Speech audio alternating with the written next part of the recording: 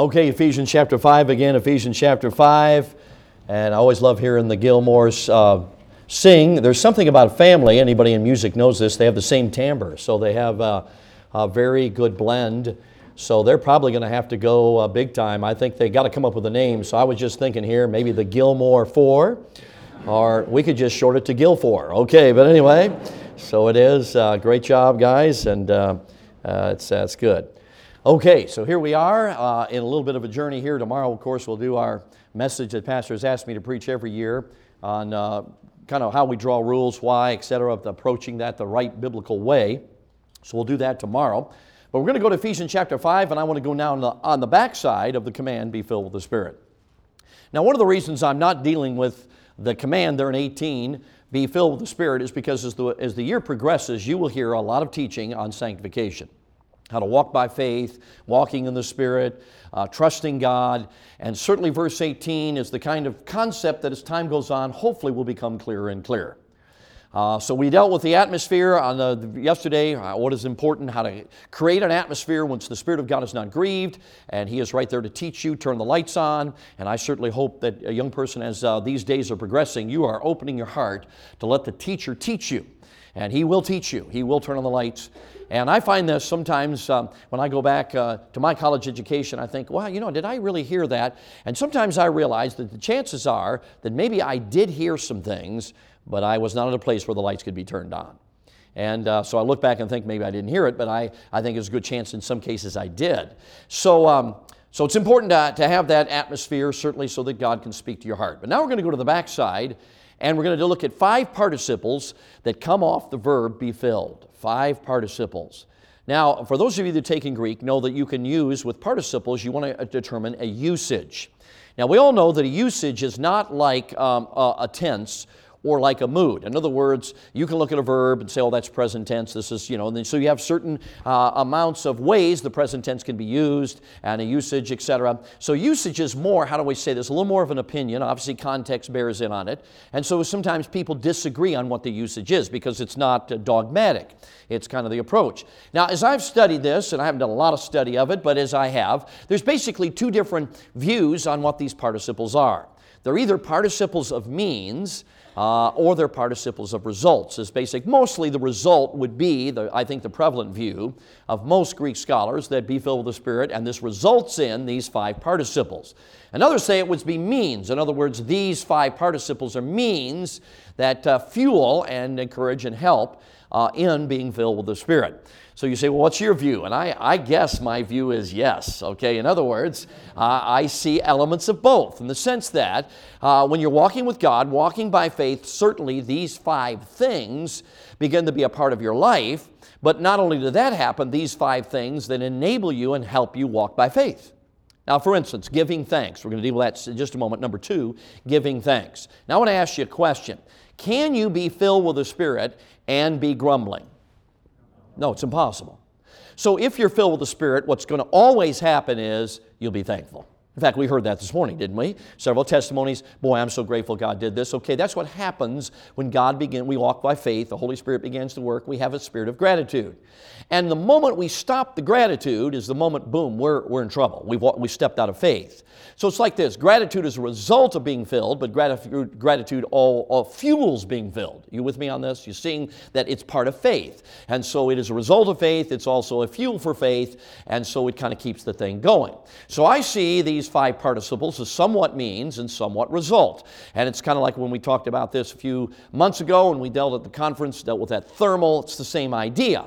Okay, so you're kind of, one helps the other out. So let's just look at these 5 participles and recognize that as we're walking with God, these things are going to be a part of our walk, and they're also going to fuel our walk. And they're going to help us walk by faith and to be filled with the Spirit and trust God and all of that. So let's begin. There's really 3 categories. I think we mostly know that verse number 19 is a verse that deals with music, and it uses 3 of the participles. So we'll notice those real quickly. And it says, speaking to yourselves in psalms and hymns and spiritual songs, singing and making melody in your heart to the Lord. Now, the word making melody is the word we get psalms from. Psallo has the idea of plucking strings. And I believe this is a very good translation, but obviously some people, because of their view of music, don't like that translation. Because that translation seems to indicate that a spiritual music will be dominated by a melody. But I do think that's actually what the verse is saying, but again, people will try to explain that away. But notice it says, I'm going to just point out one thing, there's a lot on this. I am not a music expert by any means. Obviously, there's people here that can explain it far better than I, but as a preacher, I think as preachers we need to even delve in where we may not be experts and at least deal with what the Bible says. So that's what I'm going to endeavor to do. So notice what it says here.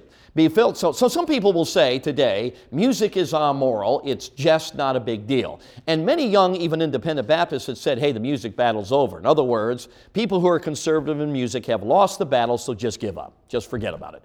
Well, my point is, I can't give up, because if it's tied to being filled with the Spirit, you can't give it up. Because if you give it up, you give up being filled with the Spirit. So it seems to me, it might be a really big deal. See, like I was saying for you returning students, I am afraid in the last decades, what independents and Baptists have done is we have divorced revival and evangelism. So we have evangelism, but we don't have revival. Because verse 18 is talking about revival. Okay, it's talking about when God shows up in your life, being filled with the Spirit. It's supernatural. It's God's fingerprints on your life, however you want to package it up. And it's right after that, 3 participles deal with music. Seems to me that must be pretty important. So I'm going to simply say that if you're living in revival, then it's going to result in verse 19. And verse 19 is going to help you continue to live in revival. So whatever verse 19 is and whatever it means, it must be important. That's my point. Now again, some people may debate what it means, but I'm going to try to walk you through this. Because sometimes in your culture, particularly millennials, and I'm not trying to throw you under the bus, I'm talking about your movement. Hopefully you are going counter-culture on this thing, but many times millennials today, music's just not one of their issues. I mean, many of you grew up, and the pop sound is just how you grew up. I mean, how do I say this? I mean, most of you sing like you're trying to try out for Frozen. Okay, that's how you were taught to sing. Just because that's the music you heard, and it was pop, and so your age group doesn't even understand. Now you hopefully do. I'm talking about broader, because they've just been so immersed in it. They don't even see. So as that has happened, you've got this into the church, and so millennials many times today don't even, what's the big deal about music? What's the big deal about music? My point is, it's a big deal because it's tied to being filled with the Spirit. So now let's start what we did the other day. I don't know if you caught that. I went real fast on the deal, but I walked over to the piano and okay, here's the C. And I was talking to a young man recently, and he said that he has heard several times preachers get up and hit the note and then say to the student body, was that note evil? And everybody laughs. And so basically his conclusion is, you see, music is amoral. Now, as I mentioned the other night, that is faulty reasoning. Building blocks are amoral, but the building blocks in any of the arts always build a moral statement. Now, hopefully you understood the literature thing. Letters are amoral, but you start putting letters together and you make moral statements. You can make curse words. You can make pornography or literary pornography. You can do that, right? That makes a moral statement. There's nobody on planet Earth who would be a moron enough to say that literature is amoral. Nobody would say that. Why? Because it's obvious that it is moral. The building blocks are amoral, but they make statements. Same thing with art, as I mentioned, lines, curves, they're in and of themselves, they are amoral. You start putting them together, you make a statement. A moral statement. You can make pornography, you can make other moral statements, moral and immoral statements. So we know the building blocks are amoral, but they make statements when you start putting them together. So it is with music. Why would music be any different? That middle C, well, it may not have been middle C. I guess that's an octave lower. Am I right? All you perfect pitch people? Okay, but anyway, that's why when I was growing up, my little girls, the car door would be open, ding, ding, ding, ding, and one of my girls said, that's an A flat. I'm thinking, what? And, so you people that, I should ask you, how many don't have perfect pitch? Okay, there you go. Okay, great. Okay, you're the normal people in life. Okay, but anyway, my point is, yeah, okay, so we say, that note's moral. But you start putting it together, you make moral statements. Now, it's like this, friends, like I'm talking about dual streams. Here's what your generation does. They'll see a young guy out here, he's got 1,000 people in his church, he's been around 5 years, and all these new converts, and you think, whoa, how could that be wrong? Well, here's the point. The gospel isn't wrong. The gospel's powerful, and thank the Lord for His boldness to give the gospel and belief in the gospel. But that doesn't mean everything about that church is right. There could be a dual stream, right? Do you know you could have evangelism and not have revival? You could have a bunch of people getting saved, but they'll never reach that point where they will change culture. See, the problem today is we're not changing culture. That's because we believe it. How do I put this? The American church is all about addition, but we don't even comprehend multiplication. See, so we'll get 1,000, but that's all addition because they're not multiplying. It's dead-ended because they don't have revival. Oh, they'll see some saved, but it's all addition. It's no multiplication. So the point I'm saying is, okay, thank the Lord for souls getting saved, and even like we talked about Billy Graham, thank the Lord for everybody he got saved. But here's the point, is if things are going on in those ministries where people are getting saved, but something is happening that diminishes revival, then we got to say, okay, we embrace the evangelism, but we're going to deal with that which is squelching revival. You with me on this? It's just simple. And so that's how we view things, even view our own lives, okay? And that's what we're trying to do now. We're trying to say, what is it that's hindering me from living in 24/7 revival? That's what we're trying to deal with, because that's where God wants us. So you look at history and you see great movements, people getting saved. You have to understand the big picture.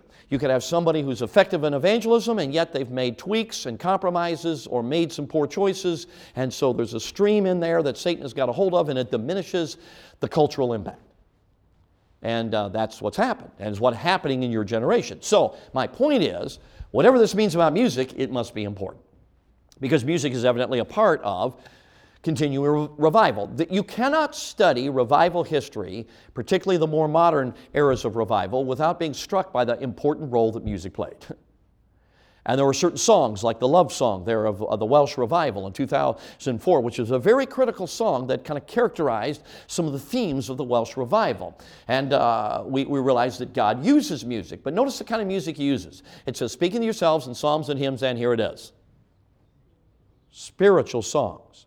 Now, let's use a little English. Could we do this? We're going to use it in English. What part of speech is spiritual?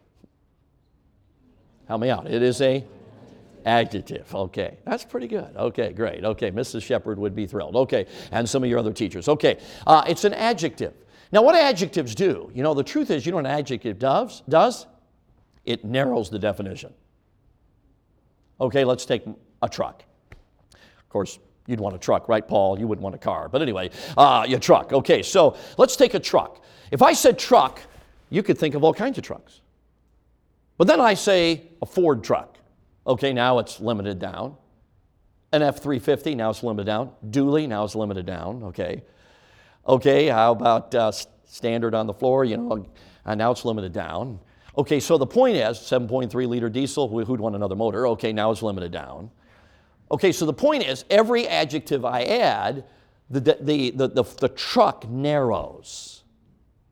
So if I was telling you to go find my truck out in the parking lot, I would hopefully give you enough adjectives so you wouldn't be wondering which truck it was.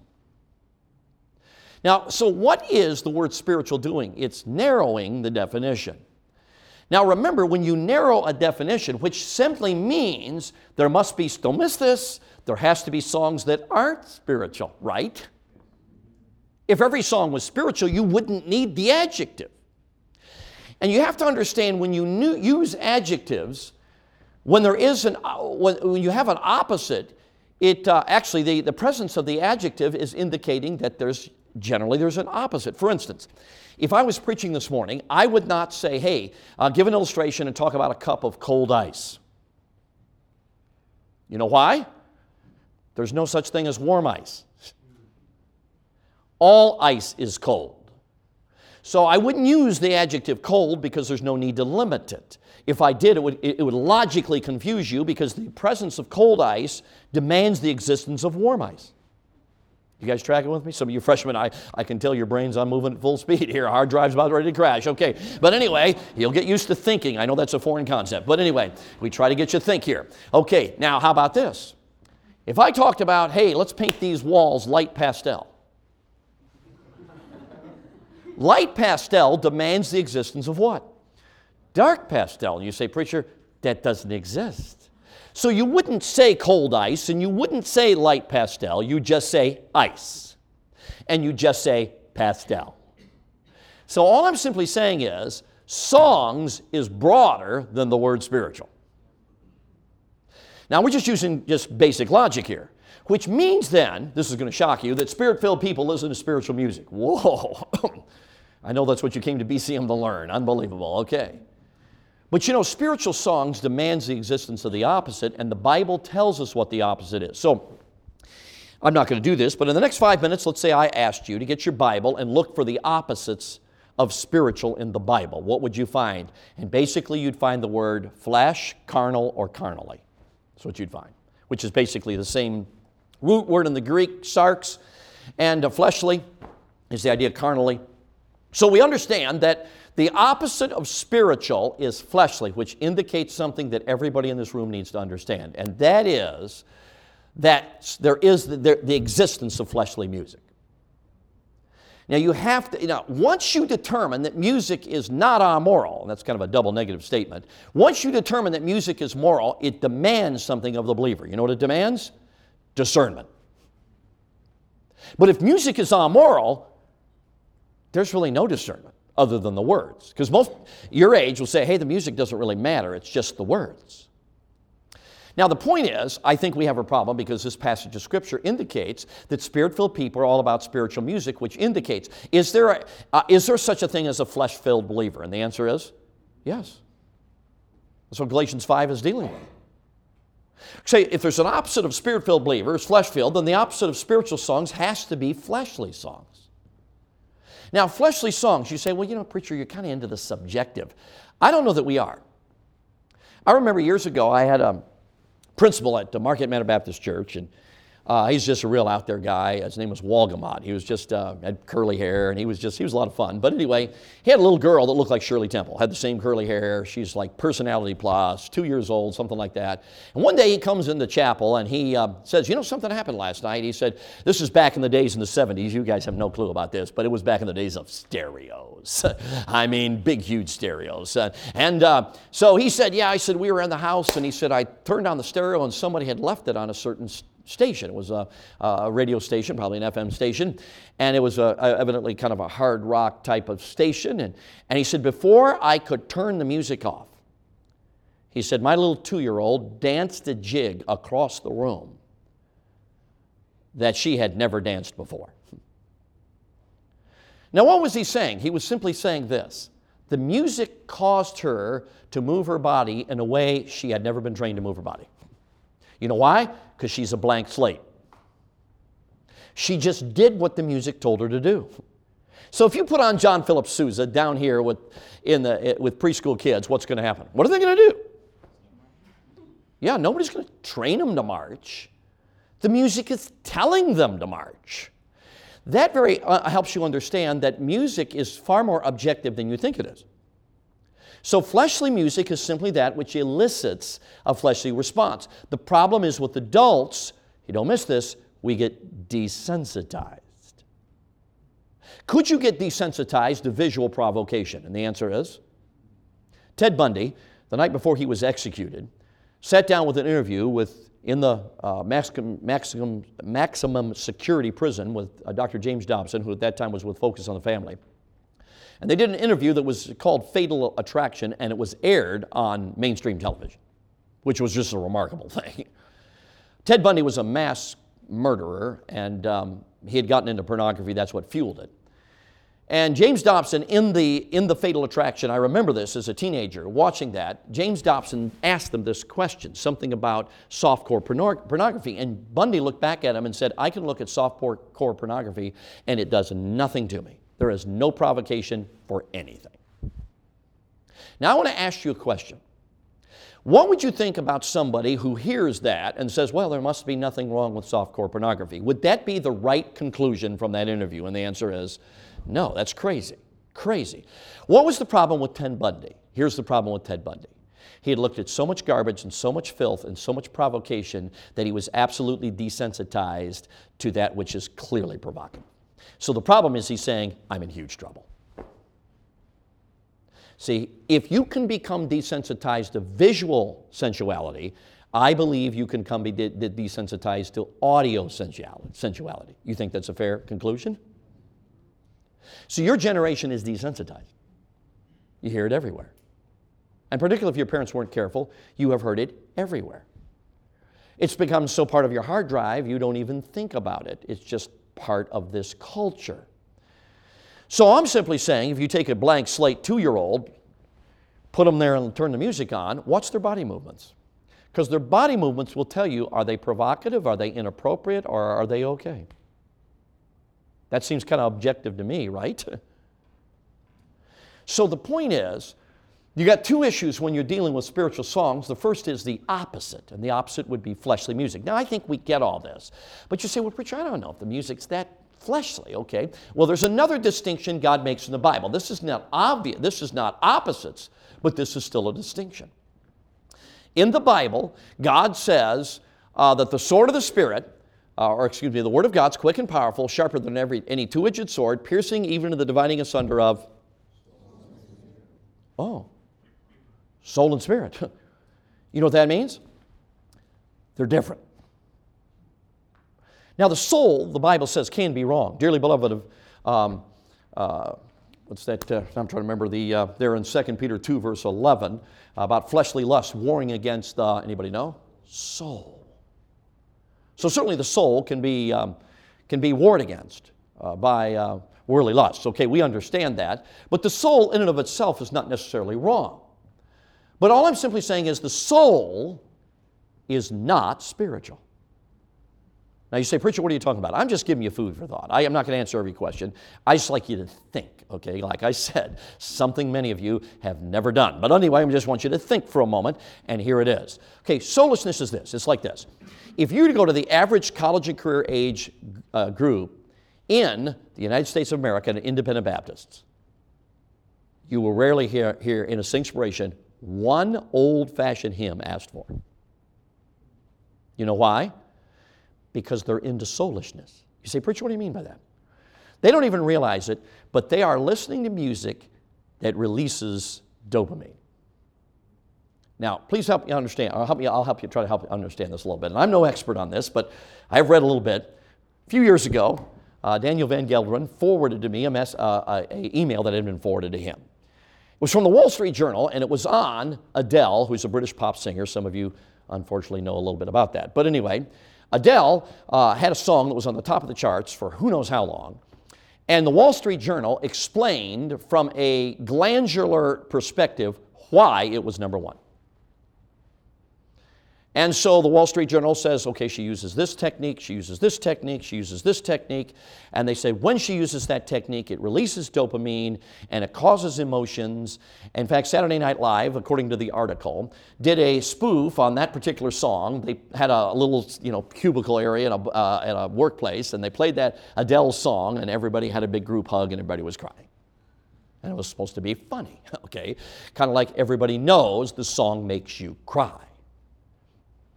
Now, that is what we would call soulish music, in the sense that I would call it, if I can say this, musical manipulation. Movie theme music, a lot of time, is musical manipulation. Now, I am not saying that every bit of soulishness is wrong. I'm not saying that. I'm saying it's not spiritual. Now, fleshliness is always wrong.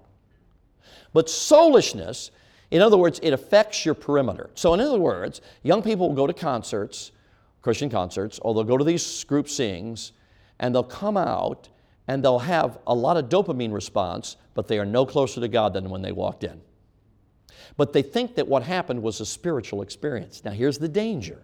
The danger is they have taken that which was soulish and interpreted it as spiritual, which diminishes then the reality of the spiritual. It's like this. Everybody in this room, I hope, I know some of you freshmen may not be, I hope there's been times where you can look back when God just showed up in your life. You were meeting with God. And all of a sudden, the spiritual dynamic became real. Not necessarily was any music. See, the spiritual starts in your spirit where God lives, where Jesus lives, where the Holy Spirit is. And it obviously can affect your soul. There's no doubt about it that the Spirit affects the soul. But everything that touches the soul first many times does not touch the Spirit. So what's the Bible saying here? If you're filled with the Spirit, you're going to listen to what kind of music? Spiritual songs. It's music that is innately, deeply spiritual.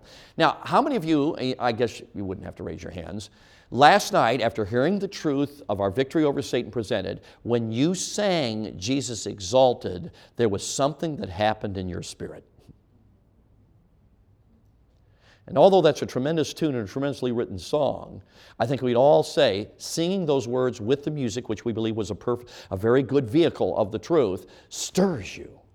I love that, war from the throne, putting evil to flight. Man, I just love that because it's Bible. It starts in your spirit. It resonates. The Holy Spirit is like, amen, amen. I mean, He's getting happy. And I say that in a very reverential sense. And there's something happening in your spirit, and then it may affect your soul, but it starts in it's a deeply spiritual experience. So understand that music, there's two issues you got to watch for. Most of you are going to be, oh, you're going to get this. You're going to get this. Oh, yeah, we're not going the fleshly route. But your generation is very susceptible to soulish music, which only moves the perimeter. And there is feel-good stuff, but it does not affect your life. My dad said this. It was such a weak Southern Baptist church. He said the thing that taught him theology, hang on, was the hymns.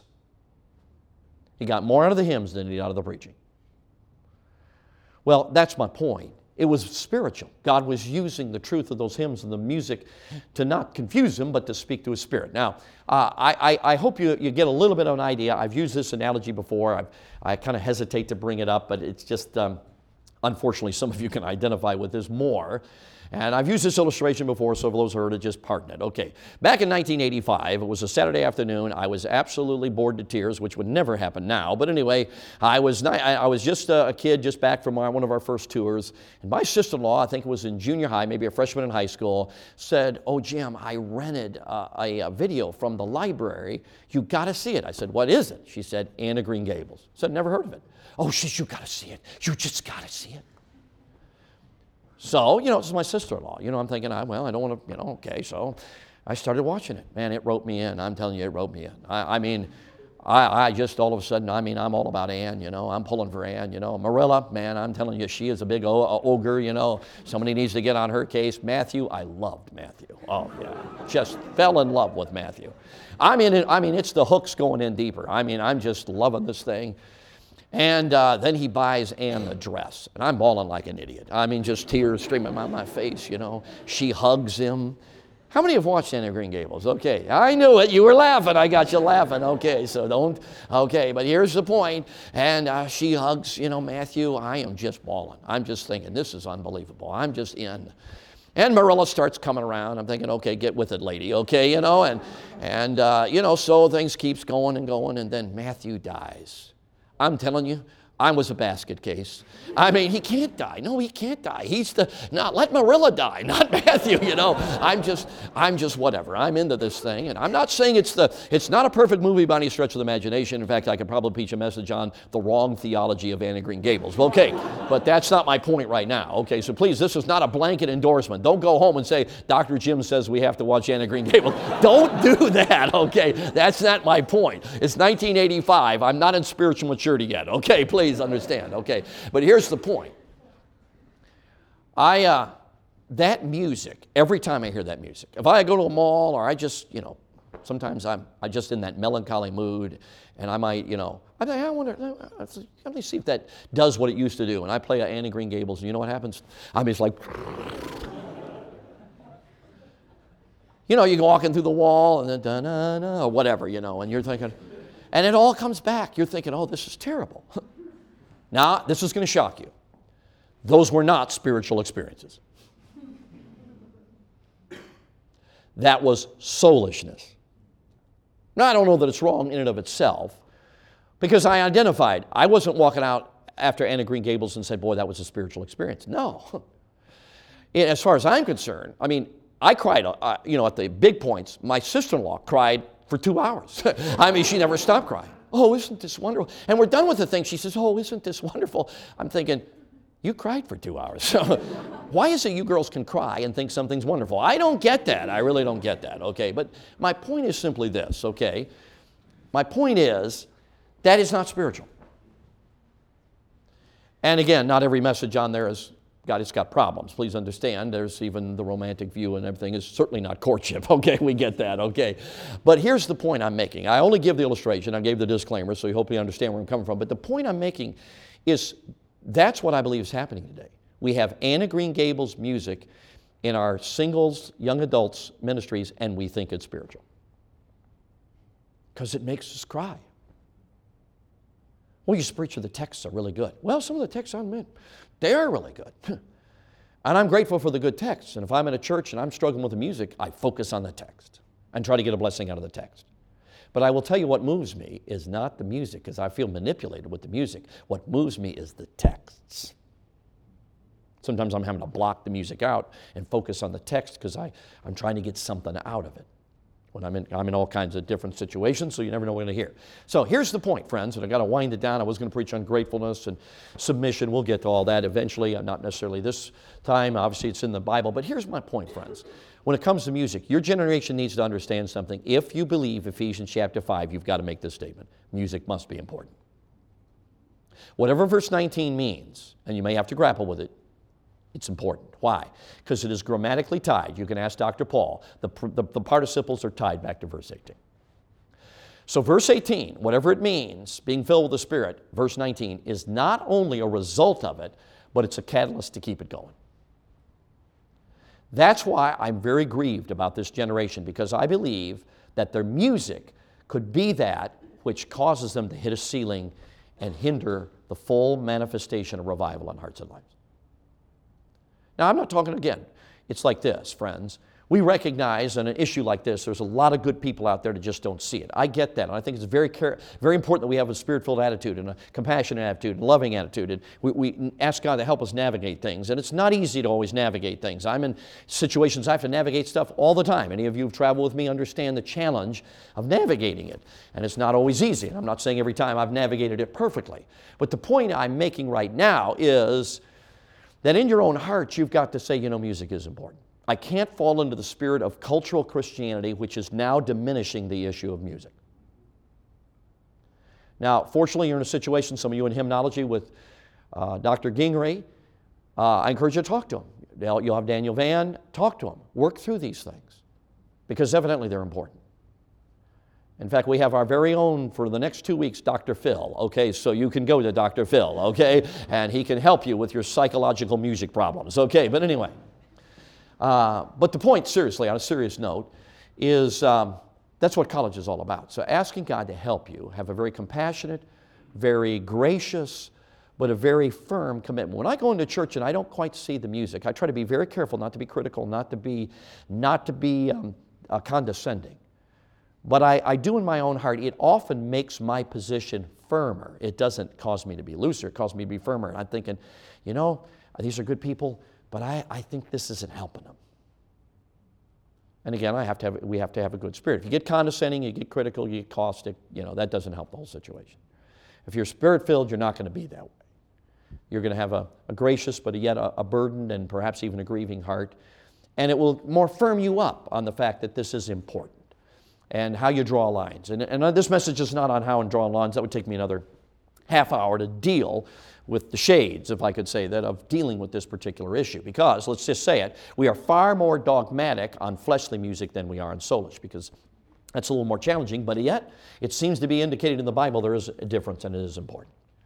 So when it comes to being filled with the Spirit, there is that which sets the table, and then there is that which is a result, and which continues to set the table. So let me encourage you to think about that. Let's pray. Now, Lord, we do thank you for your word. Thank you for these young people. And Lord, help them as they in their school right now. They've got mentors to help them work through these. And these aren't always easy issues, Lord. And some of them have music in the past that they'll have to come to a conclusion was music that maybe wasn't the worst music, but it was more manipulative than it was really spiritual. And as they grow in the Lord and begin to encounter a walk with God, hopefully we trust that things will become clear between the spirit and the soul. The Word of God will help them divide asunder, soul and spirit, so they can see the difference and see what genuine spirituality is and not make soulishness a substitute for the genuine spiritual. Now, Lord, I don't know how much they caught, but I pray you'd help them to catch some, and we'll ask it in your name. Now, heads are bowed and eyes are closed. I'm not going to have a come forward invitation, but I would like to ask this. How many would say, preacher, then as we've looked over verse 19, it has made me think, and maybe think about things I haven't really thought about before, and by the grace of God, I do want to ask the Holy Spirit to help me navigate this and apply it to my life so I can really be a Christian who is living in verse 18 and 19. Would you just lift your hand if God's done that in your heart? Man, that's great. You can put your hands down. Pastor?